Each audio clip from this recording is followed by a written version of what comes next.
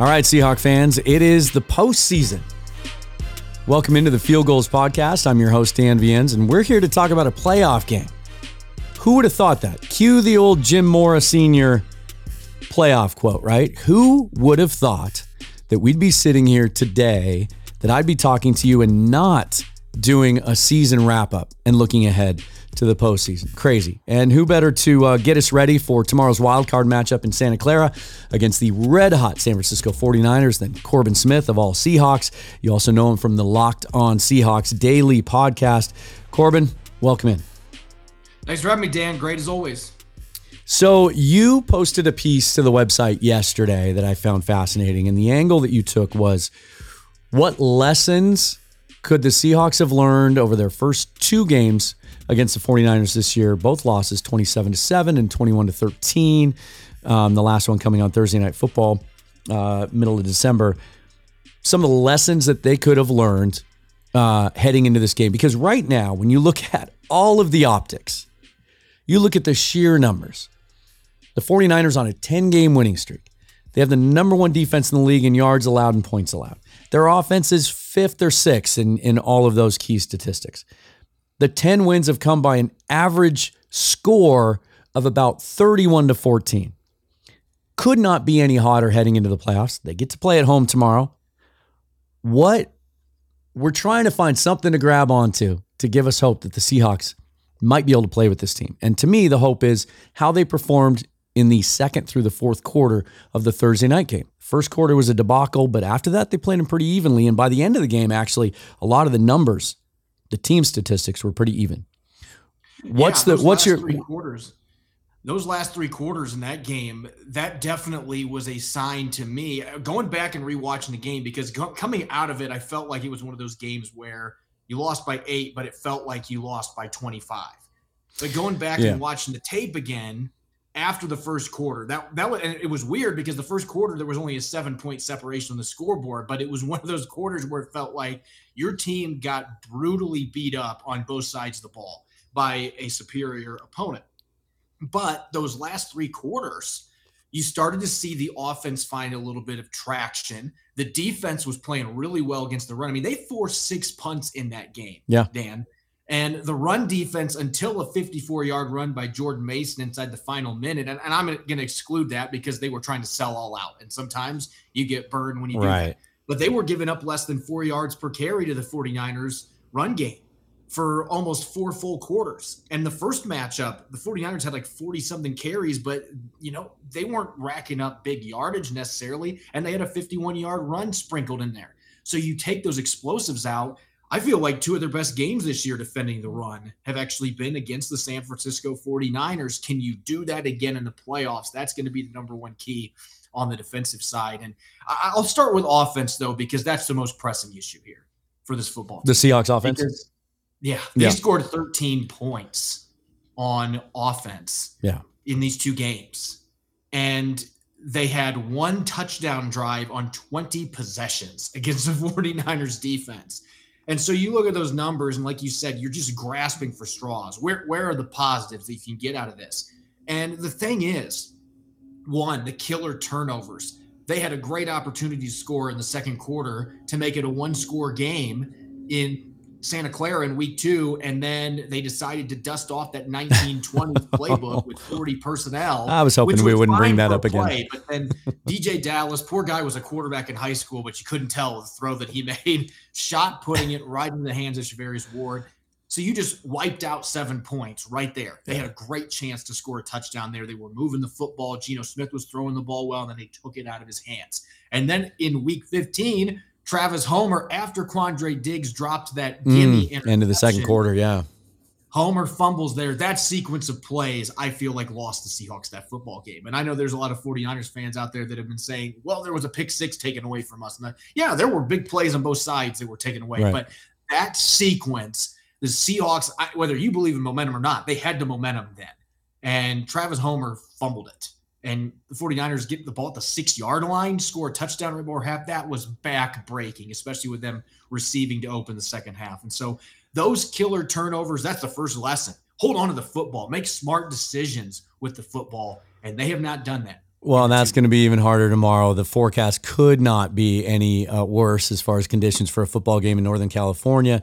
Torrential downpour. They're calling them flooding rains potentially all throughout the game with up to an inch of rain and 10 to 20 mile an hour winds. So, the turnover battle is something I'm sure both head coaches are going to be focusing on heading into that game.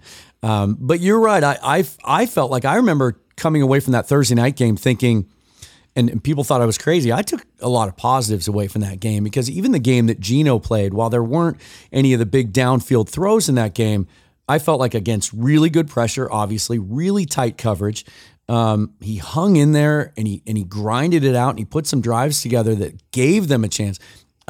What I tried to relate to people after that game is I think Geno Smith was the only reason the Seahawks had a chance in that game, late in that game, and he really kind of grinded himself or grinded through it. What are you looking for from him tomorrow, based on what you've seen the last couple of weeks in this push to get into the playoffs?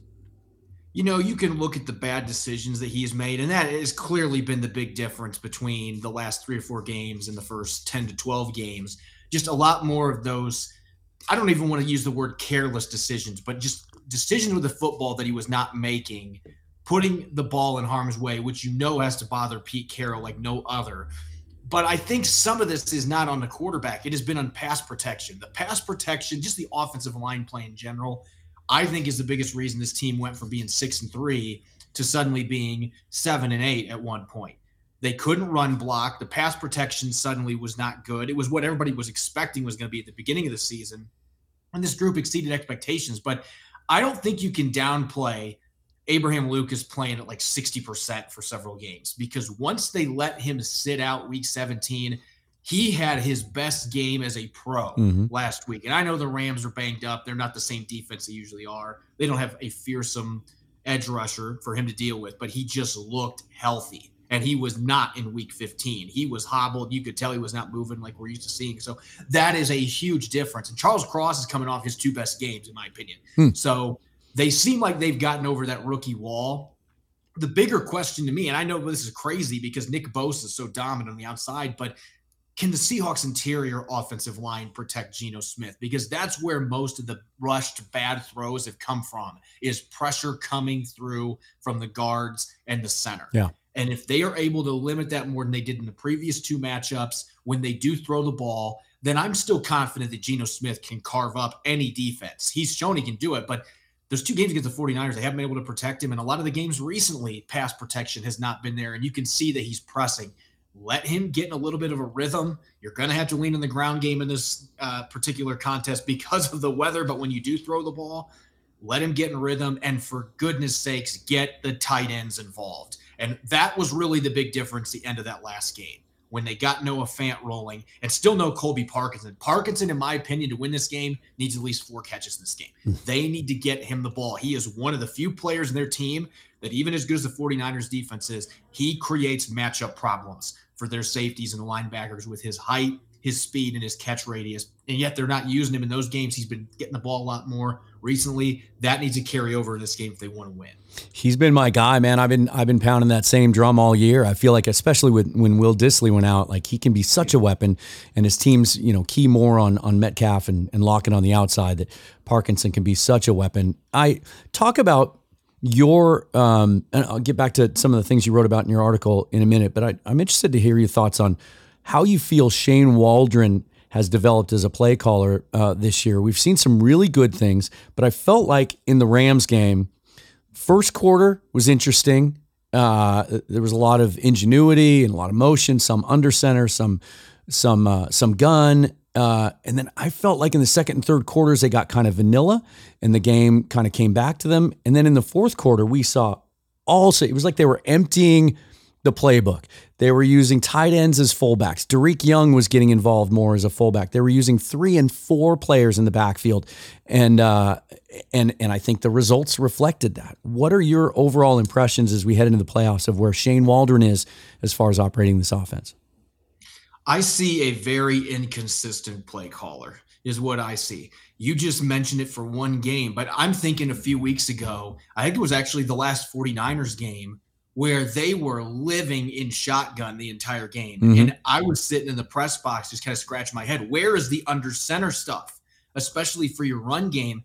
And they've gotten back to the under center game the last few weeks, and you're seeing the difference that is making for Ken Walker III, the difference it's making for the offensive line. I know that I've talked to linemen who have told me, hey, there's really not a difference between shotgun and under center for us, but it really makes it tougher on a defense. When you're in shotgun, Ken Walker's to the left of you, there's only so many things you can do running the ball out of that. When you're in under center or pistol, you can go either direction. It does create a little more complicated situation for the defense trying to defend the run. And so I felt like Shane Waldron got away from that for a few weeks. And as you mentioned, there's times where the motion and all the pre-snap eye candy is great. And then there's times where we're just going to come out in 4 wide and there's no motion. We're not moving guys around. We don't have Derek Young at fullback. We're not mixing and matching guys. And that just makes it so much easier for the defense when you're that vanilla. I like the word that you used there because that's really been the thing. It doesn't seem like there's a mid-ground with Shane Waldron. He is either throwing his entire playbook, the entire kitchen sink at people,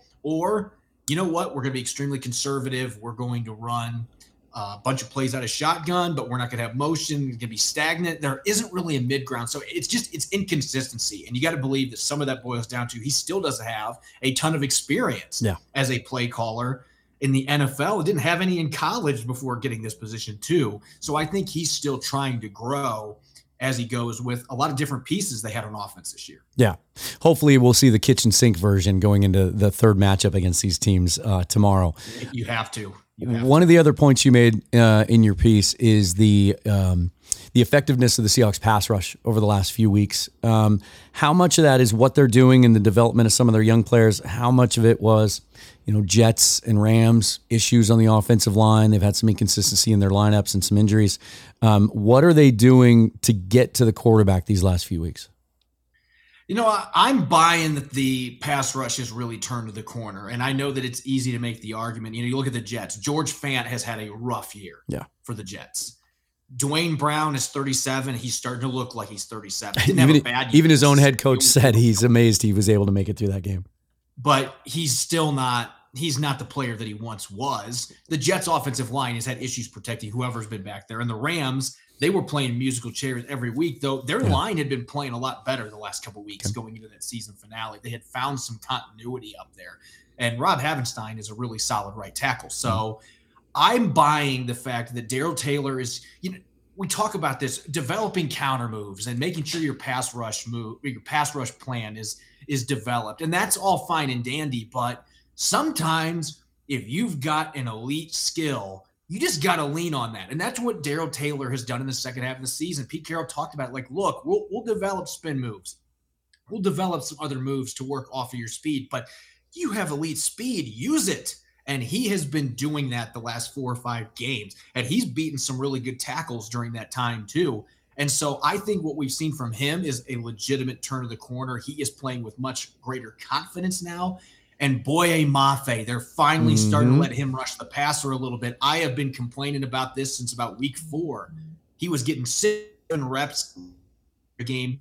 He's supposed to make impact when he's not getting chances to do it. Now we're starting to see him make his presence felt. He had 4 pressures last week against the Rams, and he still played, I think, single-digit pass rushing reps. And he's been a game saver for them, setting the edge too. He has been way better against the run than I ever would have anticipated. Those two, Nwosu's been good all season, 10 pressures last week. So I'm buying that. It's going to be a tough matchup because Trent Williams is elite, the best of the best at left tackle. McGlinchey on the other side is having a really good second half. So it's not going to be easy, but at the same time, it does feel like what they've done the last few weeks have been more about them than what the opponent they've been playing against. So to end, I just want to ask you this. Rather than ask you for a prediction or what you think is going to happen tomorrow, I'll put it this way. All things being equal, if the Seahawks and 49ers, as currently constructed, and both teams, by the way, heading into the playoffs, about as healthy as you could possibly be given the guys that are on their roster, if they played 10 times, how many times would the Seahawks beat this 49er team? 2. Okay. I'd go 20%. I think 2 out of 10. All right. I think that there would be a few games where they would win the turnover battle, and that's really been the big difference. And I mentioned it earlier, the killer turnovers, but they've lost 4-0 in their 2 games against the 49ers in the turnover margin. You have got to find a way to turn the football over, rattle Brock Purdy, while also limiting their run game. It's not going to be easy to do that, but the turnover margin is really the biggest issue. If they can find a way to move the turnover margin into their favor and they're much more effective finishing off drives offensively, they have a fighting chance. But again, I would say 20% of the time, just because the 49ers are the better football team. Yeah. On offense, on defense. I think the Seahawks are better on special teams. That's the one area that they have the advantage. But the talent is clearly in San Francisco's favor. They're playing at home. So I'd say 20% of the time. Well, Corbin, thanks for joining us. We'll have a lot to talk about this offseason, whether that offseason begins 48 hours from now or 24 hours from now, depending on when you're listening to this, or whether it begins in another week or two. Certainly, I anticipate getting together a few times over this offseason, one that promises to be fascinating for the Seahawks and their fans. Let everybody know where they can hear you and read your stuff. Yeah, you can find me on Twitter at Corbin Smith NFL. I'm still writing on All Seahawks with SI, and you can find Locked On Seahawks 5, sometimes 6 days a week. I do my postcast after games too. You can find us on Twitter as well, Locked_Seahawks. We're available on all major platforms, Amazon, Apple Podcasts, Google Podcasts, Spotify, video form on YouTube. You can find any of those platforms. All right. Thanks for joining me, Corbin. We will talk again soon, as I said. We'll take a quick break here. When we come back, Rob Guerrera of Niners Nation will be joining me, and we'll take a look at this game from the 49ers standpoint. Be right back. Joining me now is Rob Guerrera of Niners Nation for the third time this season. Seahawks and Niners, not the only two entities meeting for the third time. Rob, thanks for joining me on the show again. Good to be back. We are back under much different circumstances, of course. We are in the playoffs, something that Seahawk fans weren't expecting this season. Let me start there. From the outside looking in, I think 49er fans had every expectation this year that this would be a season that ended in the postseason. The path to get there was different, but here we are, and we're going to talk about the momentum they have going into the playoffs in a moment. But from the outside looking in, what do you make of this Seahawks team that nobody expected to win 5, let alone 6 or 7 games, finishing 9-8, making the playoffs? Look, I've got my Homer hat on, so take this with a grain of salt, but I can't help but wonder if Nathaniel Hackett remembers how to use a timeout in week 1 against the Seahawks. Are they even in the playoffs? I don't know, because Nathaniel Hackett decided to let the time run off the clock and try a 64-yard field goal at the end of that game. Yeah. And if that doesn't happen, well, I don't know. That's just to say I feel way better about the 49ers in matchup number 3 than I did in matchup number 2. And I was going to remind you of that. You were much more concerned than I was going into that Thursday night football game on December 15th. First of all, just some numbers. 10 straight wins. And not just 10 straight wins. I did a little math. Average score of those 10 wins, if you round up, 49ers are winning by an average score of 31-14 over those 10 games. So they go into the playoffs as hot as you could possibly have. They have the number 1 defense in both yards per game and scoring per game. Offensively, they're 5th or 6th in the league in both scoring per game and yards per game. Is there a better all-around football team in the NFL right now heading into the postseason? I don't think so. And again, I'm trying not to be a homer here, but the 49ers had the best point differential in the entire league this year at plus 173, which is a fantastic number. Yeah. They had the best turnover differential in the league at plus 13. And again, a lot of this is with your third string quarterback. So when I look at the best teams in the league right now going into the playoffs, Niners have a 10-game win streak. That's only been done 8 other times in the last 25 years. So right now, I got to say, yeah.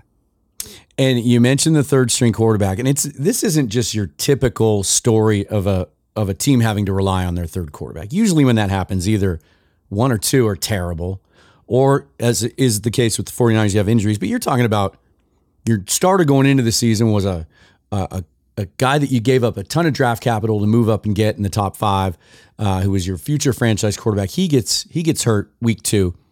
Your backup is a well-established, well-respected, well-traveled a veteran who has taken a team to a Super Bowl. He gets hurt. Your third stringer then after losing those two guys is a guy who was literally the last player picked in the draft this year, overlooked by a lot of teams, not big enough, not a strong enough arm. Brock Purdy over those games since he became the starter, 67% completions, almost 1,400 yards, a 13-4 touchdown to interception ratio. His passer rating is 107.3. If you extrapolate that out over a full season, the guy's in the MVP conversation. What is it about Brock Purdy that has been such a perfect fit for this Kyle Shanahan offense? He makes the easy plays. He hits the open receiver, and it sounds, like I'm knocking him, and I don't mean to, because the 49ers haven't always had a quarterback that's been able to do that. Yeah. But the one thing that Brock has showed is that when Kyle dials up something, and Seahawks fans know this because you saw George Kittle twice in that game on Thursday, when Kyle dials it up, Brock hits it, and Jimmy could not do that consistently. And so, yeah, Brock looks fantastic. All the numbers you just read look great. But that's been the thing to me. He can hit the open guy and he can throw the ball away, which I know is a weird thing to tout for a quarterback. Jimmy Garoppolo never did that. And not only did he never do it, he forced it into the middle of the field where all the people are. And so that's part of the reason why he usually had a lot of turnovers. Brock doesn't do that. He'll throw it away and live to play another day. And the combination of those two things is how they've gotten to where they are. It's amazing to put it in such simple terms like that, but it's true. When you're watching football, especially live, when you can see everything develop, as Seahawks fans, I always respected Jimmy Garoppolo's talent, but we would see every time we would play him, we would see throws that are left on the field.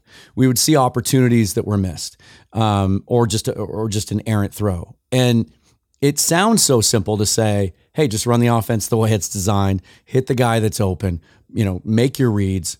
Don't zero in on any one guy. I mean, we just finished 10 years here in Seattle of having an all-pro caliber quarterback who his biggest criticism from most people was he didn't do that as good as he was. It just goes to show you how the scheme that we've had so much respect for that Shanahan runs and other offshoots of it around the league, how effective it can be when you have a guy like that at the helm. Heading into this game, both teams maybe as healthy as they've been all year. 49ers get some good news this week on Javon Kinlaw and are there, other than, you're 100% healthy, as healthy as you can be heading into this game, not including Jimmy Garoppolo and a couple others, correct? It's ridiculous how healthy the 49ers are when you think of all the injury. Nick Bosa missed time, George Kittle missed time, Deebo Samuel missed time, Eric Armstead. Right now, there are only two projected starters from the beginning of the year that are not going to play in this game. One is Trey Lance, who they lost against Seattle. Yeah. The second is Emmanuel Mosley, who was supposed to be their corner opposite Charvarius Ward. That's it. Everybody else that was a projected starter for this Niners team is healthy and ready to go. It's crazy to think, but this is the healthiest they've been maybe all season, even including before week 1. Yeah. It's so unusual for any team to be heading into the playoffs that healthy, let alone both these teams. Based on what you've seen from the two matchups in week 2, 49ers, wire to wire dominant win, 27-7. And then on the 15th, the Seahawks came back to kind of made it a 1-score game late. The score could have easily been 2 scores. 49ers take a knee inside in the red zone, 21-13, the final there. What is it about this matchup that makes it such a tough one for the Seahawks? The Seahawks can't stop the 49ers on the ground. Yeah. In 2 matchups this year, the 49ers have run for almost 360 yards in the game. If you can't stop the 49ers on the ground, you're not going to beat them because they're not going to turn it over, and that defense is good enough to prevent you from moving up and down the field. So the Niners are going to control the pace of the game. They're going to limit your possessions. They're going to get points, and they're not going to give you the ball. And Seattle has not been able to stop them on the ground. And now Christian McCaffrey is in, obviously, and now Elijah Mitchell is in, obviously, and Deebo Samuel is back. So even with the rain, as bad as it's going to be, and I know we'll talk about that, you feel confident as a 49er fan that the best thing you do is going to be available to you. Yeah, and that's the thing. All 3 of those backs are available for this game. We didn't have to worry about facing Deebo or Elijah Mitchell in the Thursday night game. How healthy is Deebo? That was a significant high ankle sprain. It's one thing to be back and be playing, but we've seen it with Kenneth Walker. I felt like just this last weekend was the first time he was fully healthy, and you could see it on the field. How much of Deebo Samuel are we getting tomorrow? When we first got the news when he went down and they said, oh, it's not as bad as we think, he'll play again this year. And I was like, yeah, okay, he'll play again.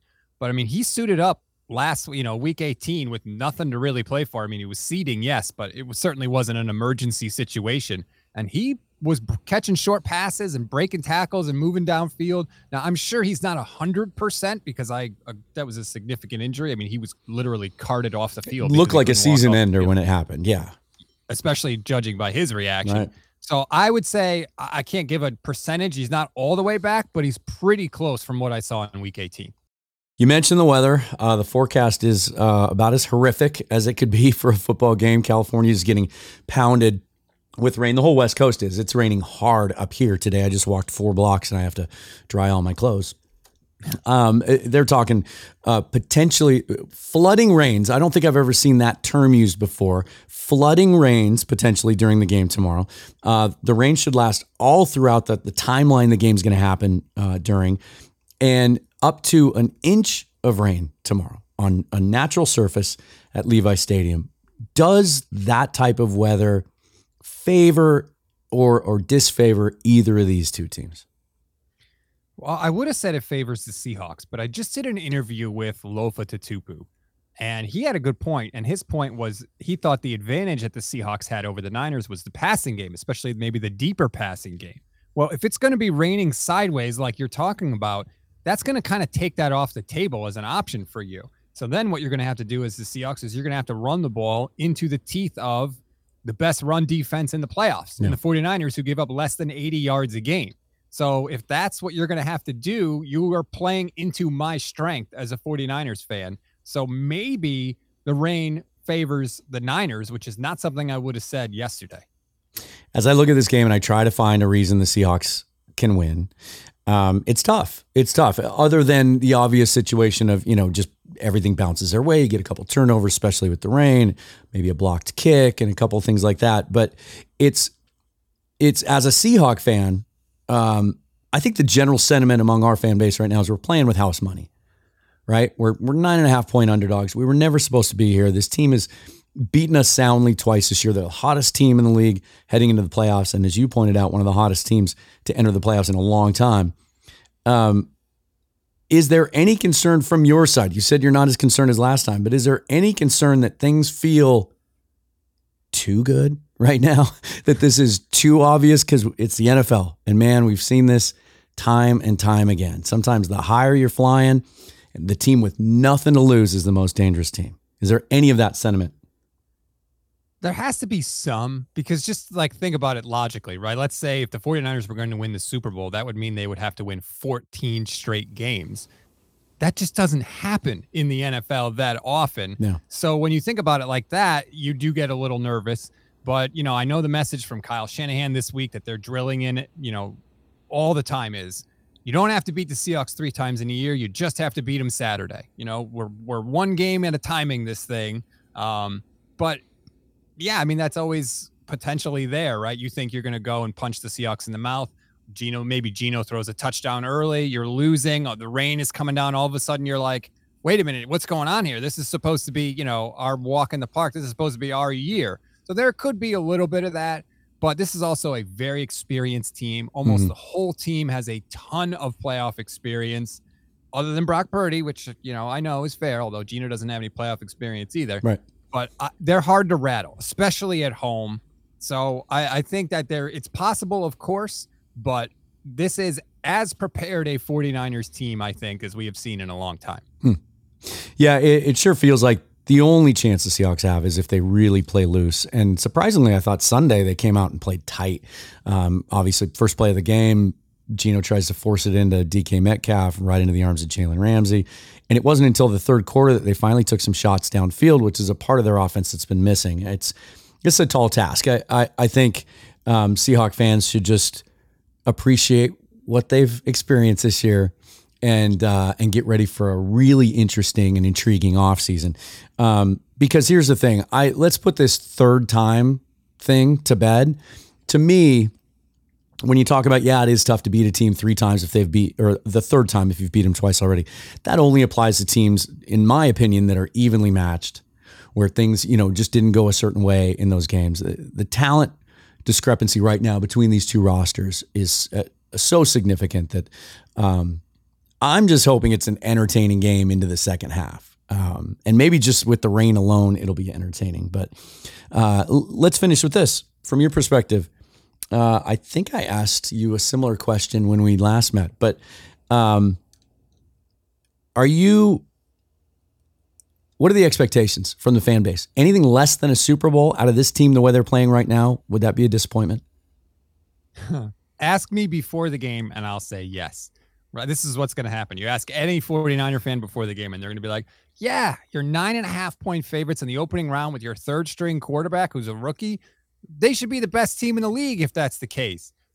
If the Niners lose afterwards, what you're going to say is, we had our 3rd string quarterback in there. He was the rookie. What are you going to expect? It was pouring rain. But no, I mean, as much as I have told people to just kind of sit back and enjoy this ride, which is just, it's absurd to say. Like if I had told you that Geno Smith was going to throw 30 touchdowns and be the only quarterback in the NFC to throw 30 touchdowns this year, and he would go into the playoffs as the 2nd most surprising quarterback story, you never would have believed me. Yeah. But that's where we are. So I try and tell people to enjoy the ride, but with how they've played, the 10-game win streak, the fact that you could argue easily that the offense has been better since Jimmy Garoppolo got hurt, I do think the expectations for this team are high. It's been an amazing roller coaster. I think they started the season as universally thought of as contenders, and then they didn't play well early with the injuries at quarterback, and now here we are. It's an interesting team to watch. I just mentioned how interesting the offseason is going to be for the Seahawks. I think it's going to be pretty fun to observe, see how the 49ers go about this offseason too. And certainly we'll have you back on the show when we're in the depths of that offseason as we start to figure out what they're going to do with that roster, and especially at the quarterback position. So regardless of how that game goes tomorrow, we will talk again this offseason. Rob, thanks for your contributions to the podcast so far this season, and enjoy tomorrow. Yeah, thanks for having me anytime. That's Rob Guerrero from Niners Nation, part of the SB Nation Networks. Follow him on Twitter. He's a terrific Twitter follow. It's Stats on Fire, correct? That is correct. All right. That's it for this show. Enjoy the game tomorrow. And regardless, I'll be back on Sunday to wrap up the game, potentially the season, or we'll be talking about one of the bigger upsets in the playoffs in quite some time. I'm Dan Viens. This is the Field Goals Podcast. Follow me on Twitter at Seahawks Forever. We'll talk to you on Sunday.